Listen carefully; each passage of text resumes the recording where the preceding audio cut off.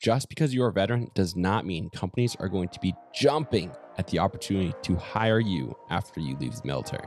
But don't worry, there's a program for that. Welcome to part 3 of the VRNE series. Today, we're going to talk about VRNE and specifically the Rapid Access to Employment track. If you want to follow an employment path that uses your existing skill set, the Rapid Access to Employment track can help you with your job search. This track is for veterans who already have skills that they want to parlay into a civilian career, whether this be by means of turning your military occupation into a civilian occupation, or if you are gangster enough to finish your degree while on active duty, you can now use those skills and that education to find your way into civilian careers. In addition to the VRNE requirements of a 10% VA rating or more and a non-dishonorable discharge, you must have the following in order to be eligible for this track. You must have an employment handicap or barrier and are enrolled in VRNE and already have experience, education, or training in the field of your interest. Let's talk about the benefits available to you while you are in the Rapid Access to Employment track. This track specifically can help you with tools to help you with your job search, professional or vocational counseling, help with writing your resume and preparing for interviews, and help determining if you are eligible for veterans preference. Now, before you leave and think that this is some bullcrap benefit that you don't actually need, hear me out. Let's be real. TAPS and other transition seminars do not adequately prepare you for a civilian transition. You're not getting the help you need with your resume, and you're not getting the help you need with job interview skills. Most transitioning veterans are far more arrogant than they should be in regards to thinking that they're going to get out and immediately find strong civilian employment. Many have a mindset like this. Why wouldn't they hire me? I'm a motivated Marine, gosh darn it.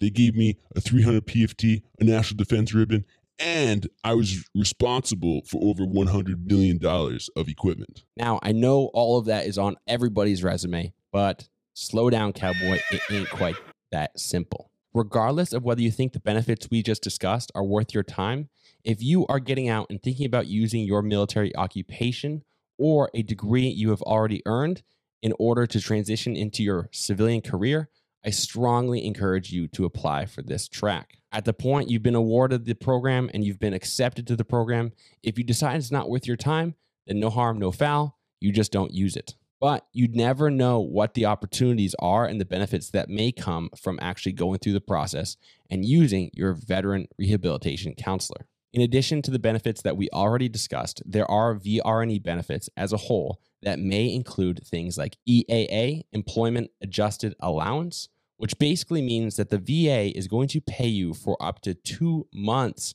while you are on the job search. In addition to that, you may be eligible by talking to your VRC for additional equipment and funding to prepare your home office or other equipment that you may need in order to be successful in the job that you have found via this program. For example, if you need an ergonomic desk or an ergonomic chair, a conversation with your VRC may find this necessary. Most companies, when you get hired and start working a at-home job, they are not going to provide you with all the trinkets you need in your home office. Sure, they'll give you a computer, but they'll expect most people to sit on their couch or at their dining room table. If you are part of this program and a VA disabled veteran who has ratings for things that would justify an ergonomic chair or an ergonomic desk, these are perfectly within the bounds of benefits that are available through this program. As stated in previous VRNE videos, VRNE is a tremendous program that really has very large right and left limits that aren't specifically stated on the websites. Many of these limits are found once you start talking to your VRC and establishing your needs and what help they can provide you to ensure your success. Your VRC can approve all kinds of equipment, programs, and additional benefits if within your conversations they deem it necessary to prevent further exacerbation of your service-connected disabilities. So all that to say that you should not be quick to write off any track or any benefit. If you just want to go be a cop after being a military police officer, it's not necessarily going to be an overnight process. You may still need help applying to these jobs. You may still need help